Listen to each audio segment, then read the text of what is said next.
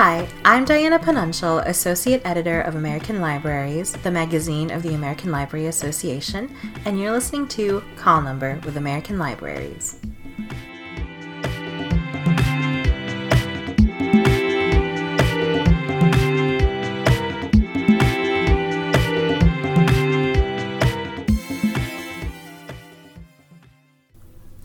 Russia's invasion of Ukraine has dominated headlines this year. The ongoing war has affected people globally, including American librarians and their work. In this episode, we're looking at the ways the profession is supporting Ukraine, including efforts to preserve Ukrainian collections and cultural materials, a special ALA fund to repair libraries in Ukraine, and how one Canadian library is helping Ukrainian refugees in its community.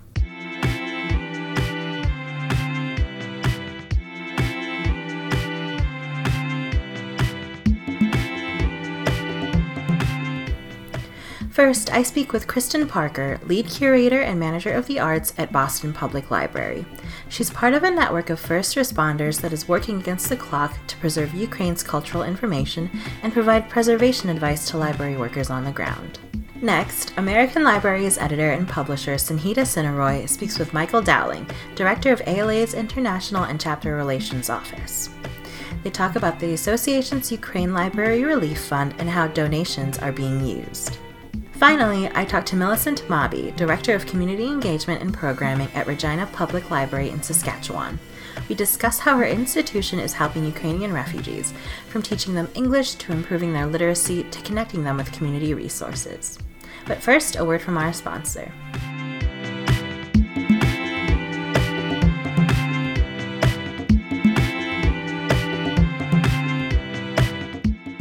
As a member of the American Library Association, you're committed to providing the best reading for the largest number at the least cost. Geico thinks that last part should apply to you too.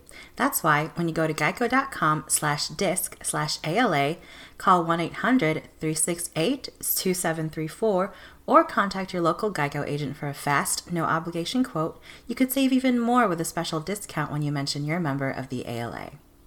And be sure to ask how Geico could help you with homeowners and renters insurance, plus coverage for your motorcycle, boat, RV, and more. With Geico, it's easy to bundle your policies to make it easy for you and to help you save even more money. So don't wait. Go to geico.com/DISC/ALA, call 1-800-368-2734, or contact your local Geico agent for a fast, no-obligation quote now.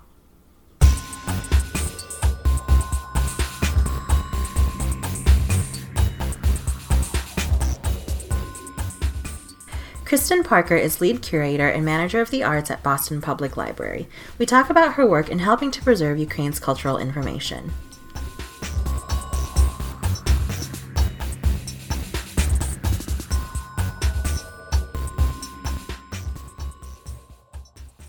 So how long have you been involved in this kind of work, and what prompted you to join? I've been involved since about 2016 is when I began my training with the First Aid and Resilience for Cultural Heritage in Times of Crisis program. What prompted me was the earthquake in Haiti. I got a phone call. I was acting as an archivist at the time, working at the Isabella Stewart Gardner Museum, and I got a call from a friend of mine who's a filmmaker. She trains teenagers to make films down in Jacmel, Haiti. And after the earthquake, she called me up and she said, hey, we've had this horrific disaster, but we want to recover our equipment and we want to recover our films as soon as possible so we can keep recording. The kids want to do this. And this is right in the middle of, this terrific disaster where human lives were still being, bodies were being recovered and there wasn't any shelter and things like that. And yet people still were trying to do something to care for or to be creative or to document what was happening around them. And I learned more and more that people were going in to rescue, the paintings out of churches and things like that. So I just became intrigued about the idea of how to recover during heritage during crisis times. So I learned that this program called First Aid to Cultural Heritage in Times of Crisis, led by the Smithsonian and ICCROM existed, and I thought I'd love to try this out. And so I applied and went on a month-long intensive training in Washington, D.C. with 25 people from around the world, mainly from conflict zones. And we train together in very practical things, from like doing simulations to crisis communications and all kinds of different ways to develop situational awareness during the hot times of crisis, during war and disaster. And how do you blend humanitarian recovery with heritage recovery at the same time? What kind of preservation work then are you currently doing in Ukraine? Can you walk us through that process? Sure. So because now, having trained in 2016, I became part of the leadership cohort. And so since that time, I've been participating in developing curriculum and working with other leaders from around the world. So we have a network that has people that have been trained in emergency response to heritage in Syria, Iraq, Serbia, Mali, all over the place. And we do have a dear friend in Ukraine, in Kyiv, called Ihor Pashevelo. And he's the founder of what's called the Maidan Museum, which is an incredibly interesting and important activist museum in Kyiv. And he was able to, I believe he's able to evacuate most of his collection because he really had a lot of experience. Because we have such a strong network, we are able to mobilize and mobilize people from around the globe whenever we need to. And that's pretty critical. So what we did here was, as soon as the invasion, we knew it was developing, but I think everybody was caught a little bit by surprise. But as soon as we knew that this was happening, Ikram, the head of this program, Aparna Tandon, contacted Ihor in Ukraine and said, "What do you need?" And because it's a really sensitive time, my network does not parachute into any country or anything like that. You just reach out to the people that we know. And so we were able to call Ihor and just say, what do you need right now? So we had a series of early meetings via Zoom, and it was really doing a situation analysis. And that means, what is even possible? Are your lives, are you safe? Are your people safe? What's happening on the ground right now? And getting all that practical information, but really making sure and checking in and making sure people are safe, because human lives come first no matter what. At the same time that we're asking those questions, we found that there were museum curators, librarians sleeping in museums, sleeping in these cultural heritage organizations. They refuse to leave their collections. And that happens in every single hotspot that I've ever observed. And then about maybe 2 weeks into the invasion, we actually had Zoom meetings with cohorts that Ihor had invited. So people from different cultural heritage organizations around Ukraine to say, what's going on? This is the kind of information you can collect right now that would help us help you outside of the country. And starting to mobilize supplies. Where could the supplies come from? So we had people in Estonia and Poland who have also been through this training program, and just getting those supply lines sorted, and then giving advice.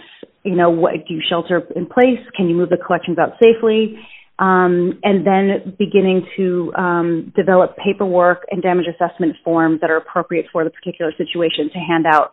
But a lot of the early training, we did 2 initial trainings, was to keep people safe, so that if they did try to go into these sites, that they were aware of explosives and things like that. So it's really practical information.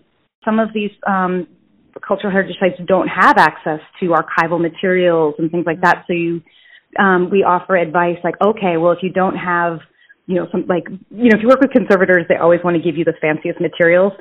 When this kind of thing happens, it's like, if you got newspaper, wrap the thing up in newspaper. You use whatever is around you. So it's kind of like offering, shoring up people's confidence that they're doing the right thing to mitigate damage. I'm wondering, what are the parallels between librarianship and the work of cultural preservation? Where do you see things kind of overlap and your skill set and stuff like that? Yeah.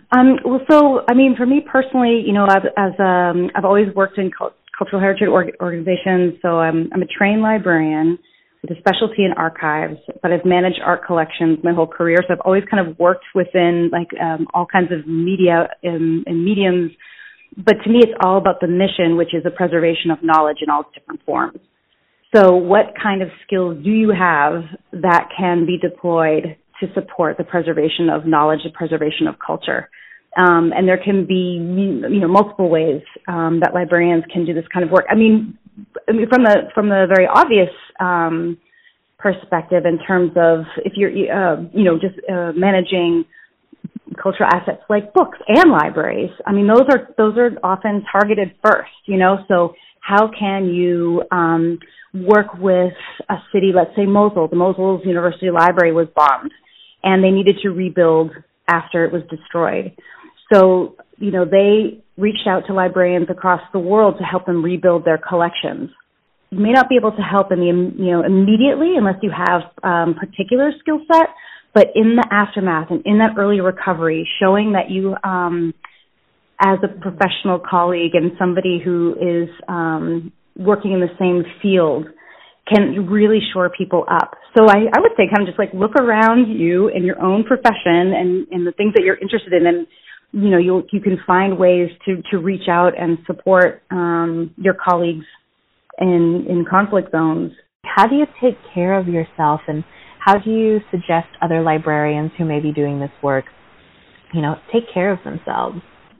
Well, one thing I love about this work is that when you are feeling hopeless, when you see this kind of destruction happening around the world, the people that are helping are some of the most warm-hearted, loving people I've ever encountered. The people that I've trained with are my dearest friends.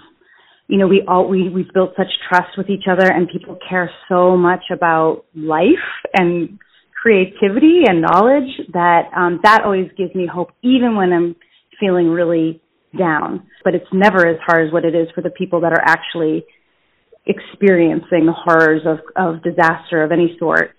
So that puts me in my place always. And I also hang out with my dog and my cat. So I sometimes have to have a cuddle with the pets. Yes.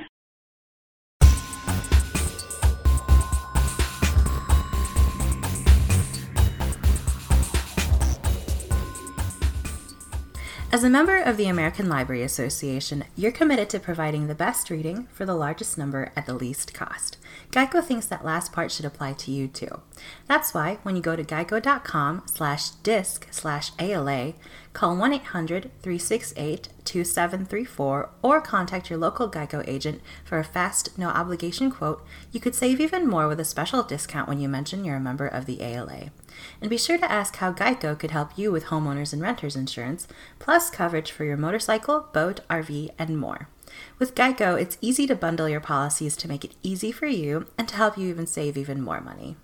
So don't wait. Go to geico.com/DISC/ALA, call 1-800-368-2734, or contact your local Geico agent for a fast, no-obligation quote now.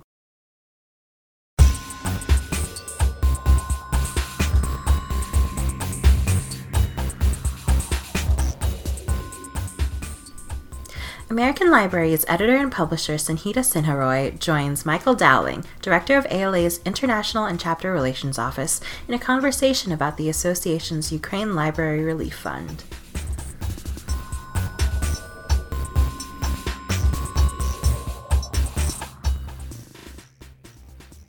Can you tell us a little bit about the fund?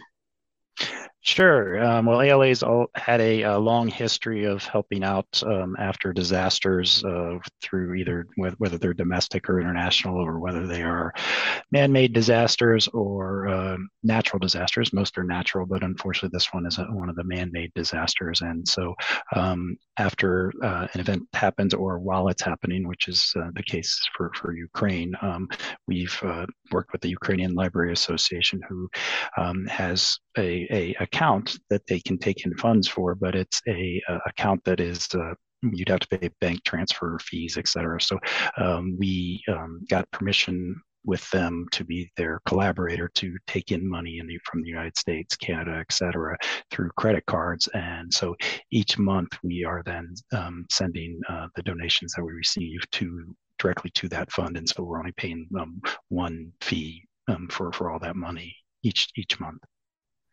And this was unveiled in May. Since May, how much has the fund been able to gather? Sure. So we've raised over $15,000. So we had a very good start in May, and obviously, as we know, things slow down a little bit as you move forward. But we're very pleased with the continued support from ALA members and also others in the library community, or just supporters of libraries.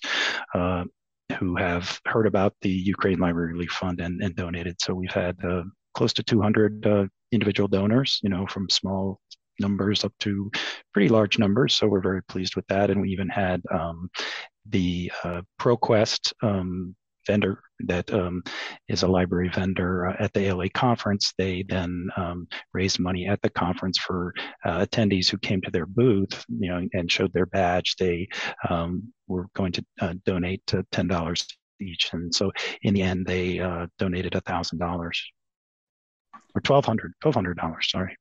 It's amazing. Can you talk a little bit about some of the specific challenges that have been faced by libraries in Ukraine? Well, sure. Certainly, those in the eastern part of Ukraine, many number of them have been either damaged or destroyed. Obviously, there has been some loss of life of a few library staff.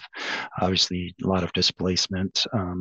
Those that are still able to function have been trying to function as best they can. I mean, there were libraries that were working just as fighting was going on, down the street kind of from them. They were still open or trying to provide shelter or services. So obviously those areas are the ones that are in very tenuous positions or already not able to work. Although those in the other regions are obviously seeing so many displaced people coming to their communities. They're having to try to provide services. So they used to provide services for 1,000 people. Now they've got 4,000 people, coming in to try to need access to their computers. They're trying to find maybe shelter or food. Libraries are providing shelter and food for a lot of people as well. So it's serving as a safe haven there, helping them make connections with other NGOs, et cetera. So they're pretty much running all the time, almost 24/7, these days in a lot of places, trying to help out all those who are now kind of, internal refugees in their communities. What kind of specific impact have some of the funds that have been raised, what kinds of impact have you seen from that? So yeah, obviously, if they've used some of the money for a couple locations that needed some more computers. So again, they're able to leverage what we provide to get computers at usually some decent rates there. But a lot of them are buying materials for kind of, I guess I would call almost PTSD, as far as stress relief kind of for all of these displaced people. So especially for children, as far as art supplies, materials, et cetera, that the kids could use. One of certainly the war started and quickly, time-wise, the Ukrainian Easter was not too long after that. So a lot of the libraries were creating to create that consistency of earlier times. They created a program where kids could decorate and create Easter eggs, kind of related to the Ukrainian Easter, and so a way just for those who were displaced and traumatized to kind of get just a kind of a little bit of normalization, and obviously to the staff are there to help out and be a shoulder to cry on if needed, or to help out with whatever, helping them to find maybe there's a new location for them to get more support for different clothes, or et cetera, those kind of things. So by having the library open, they can use the equipment for computers to contact loved ones who are also displaced, could be in Poland, Romania, US, who knows where, et cetera. And then also just some time to be with others, to do normal things, and also as always, just to check out books if you wanted to kind of get that escapism. So how can anyone who's listening right now get more information or help? So yeah, definitely. If they want to, they can donate to the ALA relief fund. So if they go, and probably the easiest way to just say it is probably if they just go to the Google is and type in ALA Ukrainian Library Relief Fund, that will take them to our main page that has information, and sometimes it will take them directly to our donation site where they can donate. And again, whatever they can contribute, big or small, we're happy to take that in. And as I said, each month we're sending what we receive to them. So it's kind of a continuous effort. And again, we'll continue to highlight and thank you for helping us highlight some of the activities that have been going on with our brave colleagues in Ukraine as they manage just a terrible situation as best they're able to. And remind us that these donations are tax deductible. Is that right? Yes, thank you. They're tax deductible. So that's the other advantage, that you donate through ALA, and all the money we're raising, all of it is going to Ukraine. ALA is not keeping any of the money. So if you donate $100, $100 will go to the Ukrainian library community.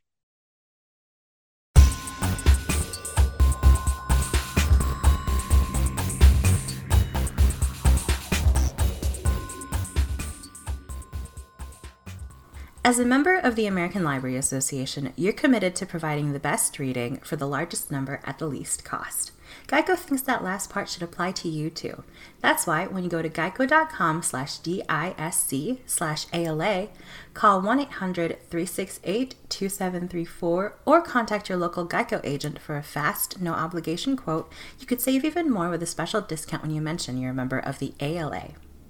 And be sure to ask how Geico could help you with homeowners and renters insurance, plus coverage for your motorcycle, boat, RV, and more. With Geico, it's easy to bundle your policies to make it easy for you and help you save even more money. So don't wait. Go to geico.com/DISC/ALA, call 1-800-368-2734, or contact your local Geico agent for a fast, no-obligation quote now. Thanks again to Geico for sponsoring our episode.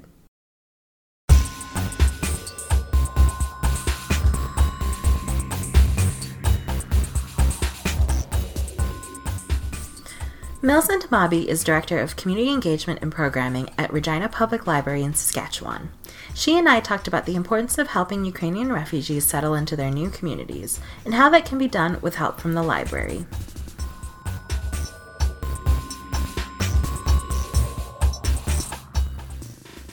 So my first question is, how did the program begin, and what needs did you recognize to start the program? Right. Thank you so much. So the program began with a conversation with our partner, the Ukrainian Canadian Congress. And so I met with a staff from the partner, and we were talking about how to support Ukrainian people in Regina, especially new arrivals. And in that process, we identified some needs, which led to us coming to a conclusion that this program may be beneficial and worthwhile to try. And some of those needs we identified included a need for new Ukrainian arrivals to learn English, or for those who speak to an extent, to strengthen their English language skills, a need for people to secure employment once they are in Canada. And also a big one was to build social connections.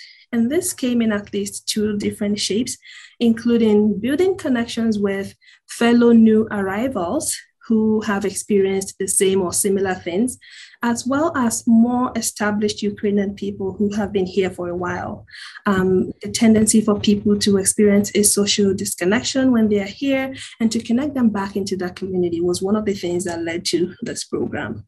And also for people to take that chance to learn about the library, the resources the library offers, and all the support it can provide. When did the library start this process of thinking about how can we help our Ukrainian refugees? I would say that it had been on the library's plate before I joined the library. I only joined in May of this year. It was one of the first projects I worked on the moment I came in. And so as soon as I came in here in May, I started to build that connection I reached out to the Ukrainian Canadian Congress. It took a while to get hold of them, including me making a physical trip to their office to try to find somebody in the office. But eventually, we established that connection. And one other thing I would like to add about how needs were identified went beyond at the time that the program was being identified. When we eventually kicked off, another way that we identified needs was actually asking the people, the new Ukrainians who are attending the program. And so in the first session, we talked with them about what needs they had that we could meet or that we could help find support for. Who all is helping with the program? Right, thank you very much. So the program started out of a conversation with just me and just one staff from the Ukrainian Canadian Congress, but it has since expanded to include myself, members of my team, the community engagement and programming team, and that includes our lead for children's programming, our volunteer coordinator, and also our employment specialist, business and employment specialist. And from the partners' end, it has also expanded to include their employment counselor, as well as the president of the Ukrainian Canadian Congress.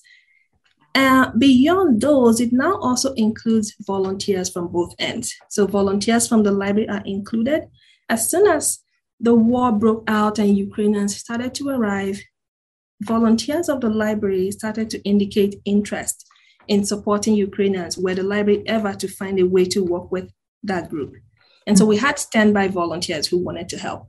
And also some new Ukrainian arrivals who passed through the services of the Ukrainian Canadian Congress joined us as volunteers to help support this program. And they bring with them ability to speak the Ukrainian language. And so they interpret during these information sessions for us.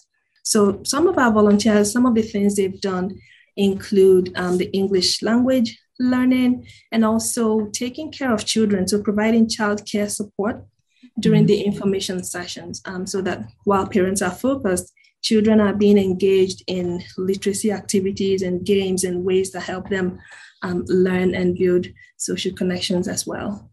How were library staff trained to help teach English? How did you and your staff work through that language barrier? The library has a long-standing literacy program where we support people of various backgrounds to learn English. And that means that people are coming with various original languages, which our volunteers don't necessarily have to speak.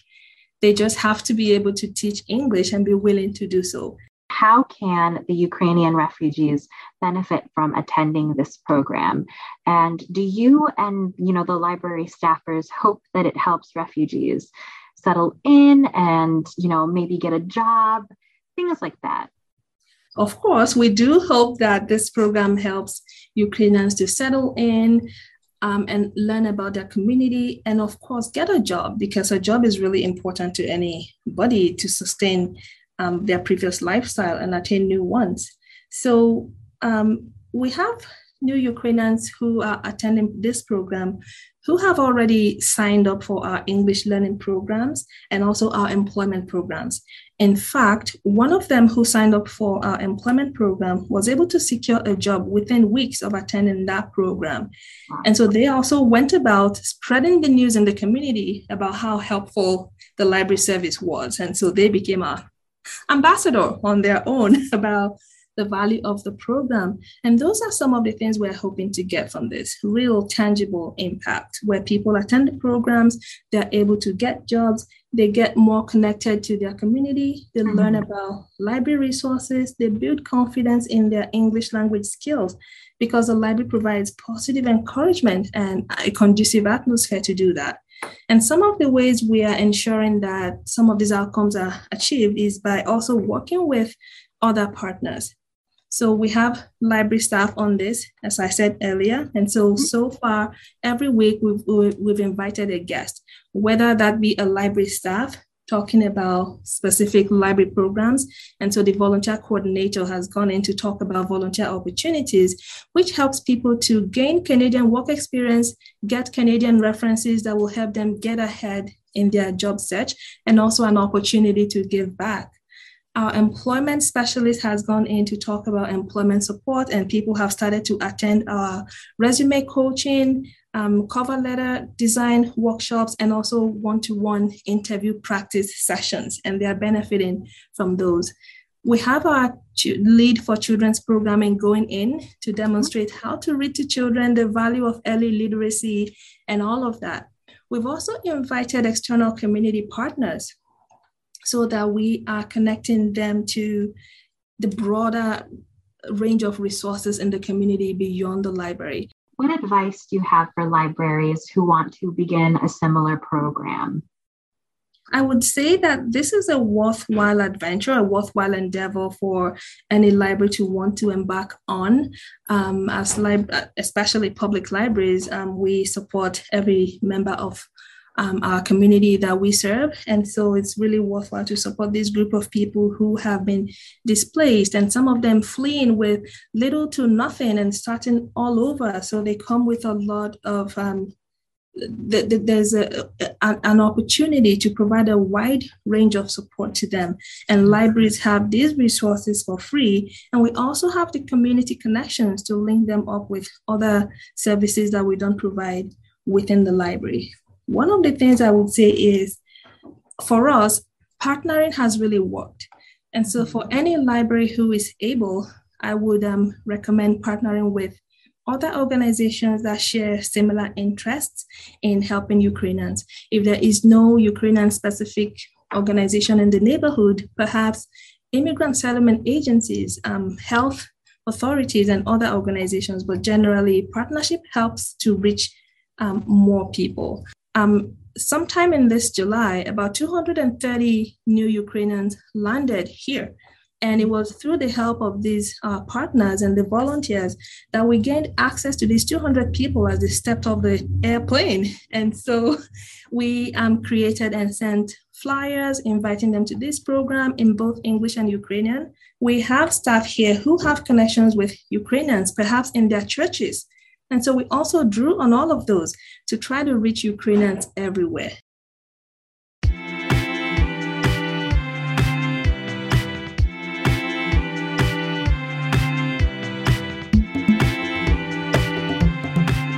Be sure to tune in into next month's episode focused on library design and architecture.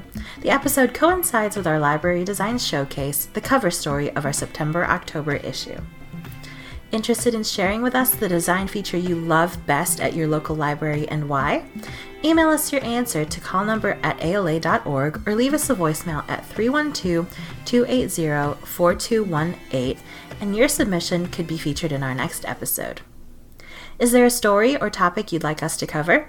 Let us know. We welcome feedback and hope to hear from you soon. Thanks for listening.